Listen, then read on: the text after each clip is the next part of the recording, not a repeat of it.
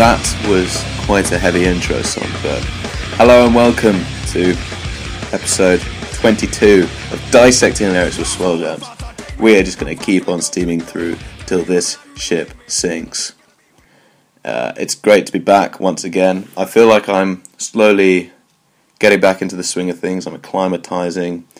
It's a little less hot now. A better way of putting that would be it's cooler now. And it feels good to be back. I'm in the comfort of my screechy leather chair. So if you do hear a screech, that is not someone leaving my house. That is just my chair. There's a lot to get through today, so I'm going to go straight into hip-hop news. Number 1, Post Malone's debut album Stoney surpassed Michael Jackson's Thriller with the most weeks in the top 10 of R&B hip-hop album charts with a total of 77 weeks. That was my Sophie Rayworth BBC News presenter style. I don't think I kind of let it slip towards the end, but so that's a pretty impressive feat. I don't have a particularly strong opinion on Post. I haven't really got into him. I think personally I find his song topics a little unimaginative, likewise for his production, but I can certainly see their appeal, especially given how much drug use is on the rise in America and much of the Western world. I think it's very much catered to that market. But again, not for me, but congratulations to him. That is a huge milestone. Michael Jackson, of all people, wow. The next piece of news is big news. The queen of hip-hop, as she calls herself, and frankly I call her that too, Nicki Minaj dropped this week, and it's been met with positive response. And not just by me, by the critics too. And I think largely most of her fans. I really liked it, mainly because it was just refreshing to hear a strong female voice in hip hop come out and just take on all the men. I think that is at its most salient in the episode, the song Barbie Dreams, which is the third track of the album, which is my favourite. And Nicki's just going for it. It's a riff off Biggie's Just Playing. And she just takes names throughout the whole song, but it's a great flow and it's just incisive in the way she just cuts into the rhythm and the beat. I thoroughly enjoyed it and I'd recommend it as well. It's a very striking album cover. The colour scheme in the background's a bit weird. It's, you know, when you go in an old Microsoft Word and you're deciding what colour you wanted to make your subtitle, is you get that, you open up this whole beehive of colours, and it's kind of like she's chosen somewhere along that spectrum of red and orange. Alternatively, it's when you're on PowerPoint or Word Art and you just can't quite decide between the red and orange, and you go for somewhere in between. It's like a fade out, but it's a very striking cover. Features in it, I think a notable one is Eminem, who certainly hijacks the song, and actually, dare I say it, not in a good way. It's his cranky beat. Eminem's in a sort of playful, ludic tone, has this rapid spitfire that we've become accustomed to in his later years. Well, we've always been accustomed to that, who am I kidding? But it was very reminiscent of Rap God, which came out, 6 or 7 years ago. But I think he goes on too long, and he disrupts the momentum of the song. And I think a major tendency when hip-hop stars or any star lets Eminem hop on their track, he kind of takes it over, for better or for worse. And I think his verse is perhaps too long in this instance. So I always thought it was quite bizarre in the first place, because Eminem in that Royce da 5'9" song, Life in the Fast Lane, he's talking about how he wants to stick his penis in Nicki Minaj's anus, but I guess they have reconciled since, or maybe she was proud of that fact, I don't know, I haven't really looked into it. The third piece of news, Method Man has announced a new album, Method Man of Wu-Tang Clan, for the Wu-Tang Clan, what am I on about? Wu-Tang Clan, for those who weren't aware, and he's dropped a new song called Grand Prix, which is pretty good. I like it. I'll play you a little clip now. I'm a smoker, weed toker, the cola in your coca, losing change up in your sofa, I brought change into the culture. Funny how these pigeons try and change into a vulture, use a poser, with pork on your fork and that ain't kosher. No sir, I never put a penny in the loafer, for good times up in the ghetto. And that song is going to be featuring on his album that'll be coming out later in the year, the Meth Lab 2, The Lithium. Slated for release, I don't know, sometime in winter, perhaps. I mean, with these big hip hop names, you can never really know. I mean, I may as well have not mentioned it, and it'll come out when it comes out. Is the best way of putting it, of summarising. Number 4, Kanye West gave an interview. Okay, that's the end of hip hop news. Just kidding. Kanye West gave an interview with Jimmy Kimmel, and there was a big brouhaha about his silence when Jimmy supposedly stumped him with his support for Trump and the double standards he seemed to show with that and previous presidents. I don't want to get into it. You can watch it yourself. I'm sure you have already seen it, so it's not really news. But I felt it needed addressing nonetheless. Now that's the end of news, and I want to move on to a slightly more sobering topic, if I may. Look, I'm a peaceful guy. Like Teddy, I like to speak softly and carry a big stick. I don't have nuclear capabilities. I'm just a guy that gets on with his business and lets others get on with theirs. You know, mi casa, su casa, quid pro quo, quid pro quo. None of that makes sense.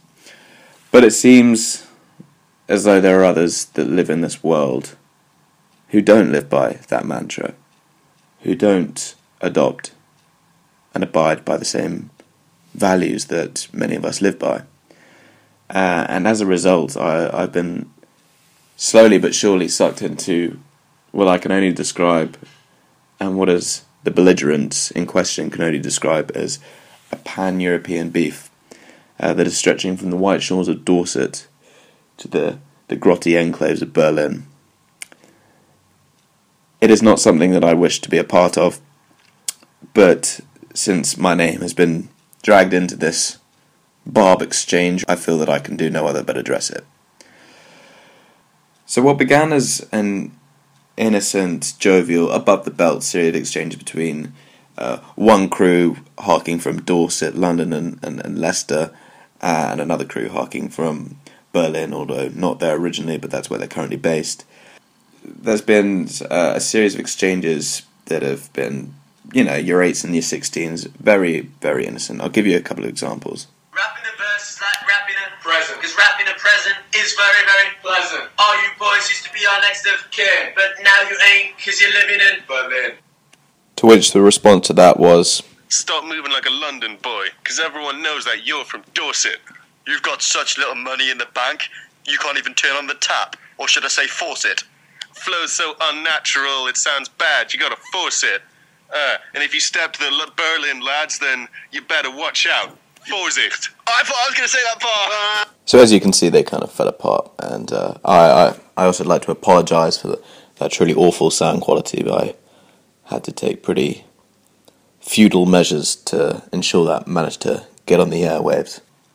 So that's the kind of thing. It's been enjoyable to watch, enjoyable to be a part of. I'll admit I was a part of it, but then I heard something else. A clip was leaked to me, and this is what I heard. Fuck below. Fuck swell jams. Fuck below. Fuck swell jams.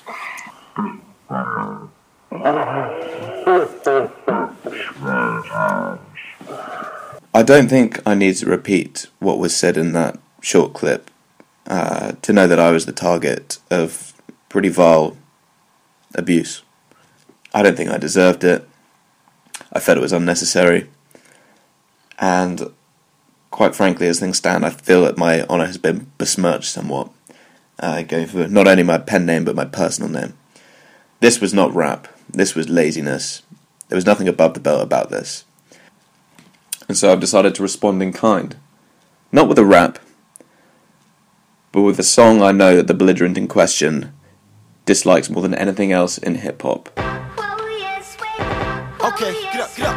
Dipset, Joel Santana, Heatmakers. I think this the one right here. Everybody, come on, get up. He's moving again. I'm like, nice, still pitching, still flipping, yeah, So come fuck with the boy. I'm still pumping the boy. I'll still dump on the boy. Blue still pump to the boy. I'm Mr. Postman, also Mr. Toastman. Now, I'm sorry for the innocent bystanders that had to listen to that song and didn't like it, but I personally chose this song because I knew it would really grind the girdle of the person who laid down those words on my tomb, and I had to respond. So hopefully that's the end of that. I think all is fair in love and war, but limits are limits, and I think it's important to demarcate and define the boundaries of what's acceptable and what's not, and what's good hip-hop, and that wasn't good hip-hop. So I'm sorry I had to get ugly there, folks, but without further ado, let's move on to the general topic.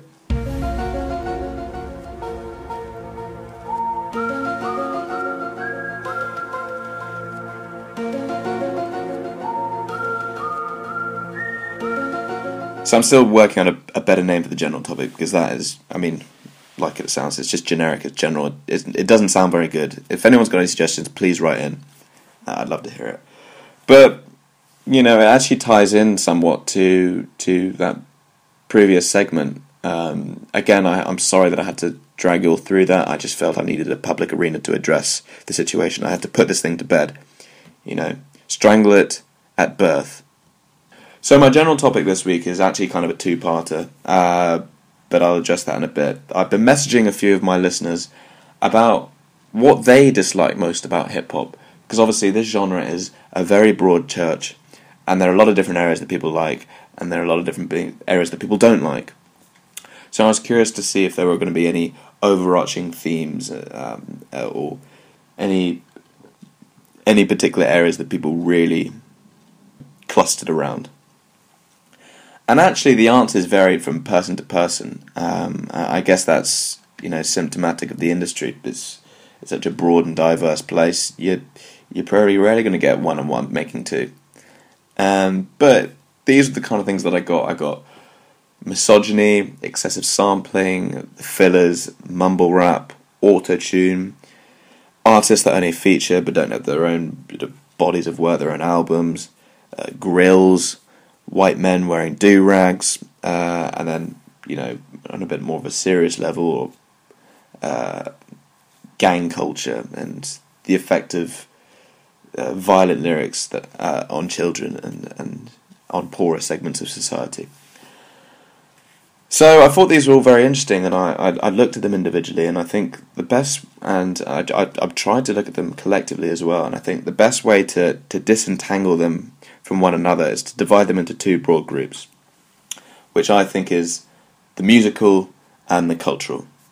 And I think that's the best way we can separate it a bit further, but let's talk about group number one first, which is the musical. So it seems as though people have not really taken to the new wave hip-hop. I'm acutely aware that there are exceptions to this rule, so don't at me, because you know who you are. But there has been this bubbling displeasure at mumble rap and autotune and the fillers like that Rick Ross one I always play. And these are always touchstone issues when one generation is passing the torch to the new era of rap. Now, personally, I think this does fall down generational lines, and I think we have to be aware of the fact that, well, at least I have to be aware of the fact that, you know, I don't have the most diverse group of listeners. Most of you are white. Most of you have had the fortune to have had a pretty stable and pleasant upbringing. And I think that reflects itself in your musical taste to some extent. And I also think age makes a difference. Most of you are at least 23. Maybe I've got a couple of 22-year-olds. But as I was saying in earlier episodes, hip-hop years are like dog years. They're not human years, and the generations are magnified as such. So a lot of the people that are listening to this new wave of hip-hop, they're barely at a drinking age in America. And, you know, the listenership's even younger. You know, it's an unfounded claim by me, but it's my gut instinct. I think there are very few 17 and 18-year-olds that have that much Kendrick on their iPod. Whereas I think for 23-year-olds and 22-year-olds and above, I think Kendrick is very much the lodestar for our generation. He is the son of God. The God perhaps being Tupac in this case. If any of my listeners have any younger siblings that are into hip-hop and either do or don't listen to Kendrick or the New Wave, please put me in touch, because I would love to talk to them and pick their brains. It doesn't even have to be on air, just out of pure curiosity, I'd love to know more about what they see as their own interests and what they make of the trends in hip-hop, and if they're even aware of it, because, when you've grown up with something, that can be quite hard to decipher. So yeah, I think it's also bearing in mind that, we're not that old either, and there have been generations above us, and the older generations were very much like that with the Kanye and graduation trend pushing its way through past, the gangster rap, and there was that the Damascene moment where Kanye defeated 50 in the great hip hop saga of battle even of 2006. I think it was 2006. It could have been 2007, but not important. And they felt Kanye was tarnishing the institution of lyricism. His beats were too poppy and too kooky, so to speak. And I think that's, we've almost said the same things about New Wave, even though it is pretty conclusive that a lot of what is being said is not even intelligible. But it's important to remember that not everyone wants to listen to a wordsmith, and if they did, then we'd all be listening to Aesop Rock every day. And there's a reason why probably 80% of you don't even know who Aesop Rock is, not to be confused with A$AP Rocky. And I think in sum, ultimately, to conclude, yes, we've all been to. Ray Shrimmer said it best themselves. They just wanted to make party people. They just wanted to make music that would make people jump up and down and have something to party to. So I'm afraid we've got to let this ship sail its own course. So we'll see how this all pans out. Now, the second group, the cultural. Hip-hop culture has obviously come under intense criticism over the years, and, the violence attributed to it, and the gang culture as well. I think its latest offshoot, drill music, has been its most blatant yet, particularly in the boasting about guns. And actually, when I've done my interviews and features with the police, they've raised this concern as well. But actually, I'm going to step away from this group and this issue, because I think as a sheltered white boy living in Chelsea, there's only so much I can comment on without it getting unseemly. Because I'm very aware of the fact that it's not something I've grown up with, and more importantly, it's not something I've grown up in. So while I can appreciate the music, I think the cultural aspect is better left to people who have actually lived it, as it were. I think as a future topic, what I will do, though, is to try and define what hip-hop is and what the culture is. I think that could be an interesting course of action. So, I'm sorry, but that's as far as I'm willing to go on that subject. So keep your ears peeled for that one. I do have a few general topics lined up for the future, and they are mostly hip-hop based. But again, I want to stress that guests, feel free to bring in any musical topic of your own. That is entirely at your discretion. But for now, it's build-up time. Ho, ho, ho. Is that Santa falling down the chimney? No. It's just a devilishly talented lyricist from the Bronx. Why did I say was that Santa? Well, because he has quite a rotund physique, much like this rapper. Unlike Santa, or Father Christmas as we call him in the UK, he is of Puerto Rican descent, although I do not know the nationality of Father Christmas. Is he Icelandic? Where's Lapland? Who's got sovereignty there? Anyway, I mean, maybe he's just naturalised. I don't even know if he's from there. Anywho, this rapper, he is of Puerto Rican descent. Both his parents are from there, although he did not have a good relationship with them. He actually moved out of his mother's home at 15 years old at a very young age. He was then involved in a serious incident, an accident in a public park that resulted in a broken leg, and he won a settlement from the city for damages which allowed him to marry his childhood sweetheart, which is always a very sweet sentiment. Unfortunately, he died at just 28 years old, largely as a result of weight problems, but importantly, he was still able to cement his status as a rap phenom in that period with a rip snorter of a debut album in Capital Punishment. And actually one of the songs that he later remixed with featuring Fat Joe of all people, called Still Not a Player, was Pun's first mainstream hit. Capital Punishment was also nommed for a Granny. A Granny? No, not Grandma. Grammy. Double M. After his death, there was also a posthumous release of an album called Yeah Baby. I didn't do that. I didn't take poetic license in my expression of Yeah Baby. There are multiple E's and A's in it. And that peaked at number 3 in the Billboard charts and gold record status. So, ladies and gentlemen, his body rests but his spirit lives on. It's Christopher Lee Rios, better known as Big Pun. Yes, it is Big Pun, an overlooked icon of the golden era, I must say. He truly did possess a remarkable rapping talent with this, where he had this punchy, chattered flow, and that could easily transition to this smoother, more rhythmical tone. And I think his Puerto Rican accent really comes through, and it really assuages this transition and his ability to jump between style to style. He really was one of the greatest, and I truly believe he was underrated and underappreciated at the time. To give you an example, I care that vehemently about it. I'm going to take the unprecedented step to play a short clip of one of the finest pieces of rapping I've ever heard. The reason I'm going to play a short clip is because I've actually decided that I will not be dissecting this, because I think the song somewhat falters after such a thunderous beginning. It just couldn't maintain the momentum after this truly incredible start. So I'm going to play you this little clip from his first verse of Twins. Shucks. I mean, did you keep up there?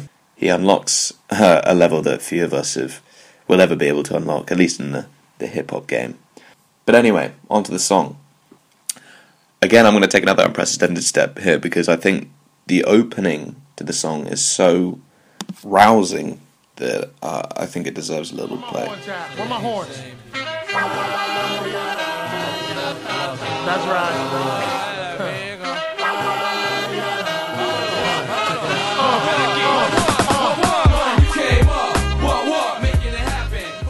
Yeah, those horns in itself, it just gets you. It's such a good build up and an entry to the song. The part I'm actually going to play you is it's midway through the second verse, and here the horns and the music as a collective, and here the horns they dial back, so it's just punning the mic under this solitary spotlight, and this minimalist feel really allows you to tune into the intricacies of the layers of his bars and his rhymes. And I will warn you, if anyone's in the presence of any youngsters, this is an expletive-laden verse. So if you are feeling a little sensitive or are in the presence of some rugrats, I advise you to slip your earphones in for this one, which you probably should be doing anywhere, because I don't think podcasts sound. Well, I don't think anything sounds very good coming out the microphone of a phone unless you're plugging in your earphones. Alternatively, you can turn it on loud and let those rugrats hear what real hip-hop is.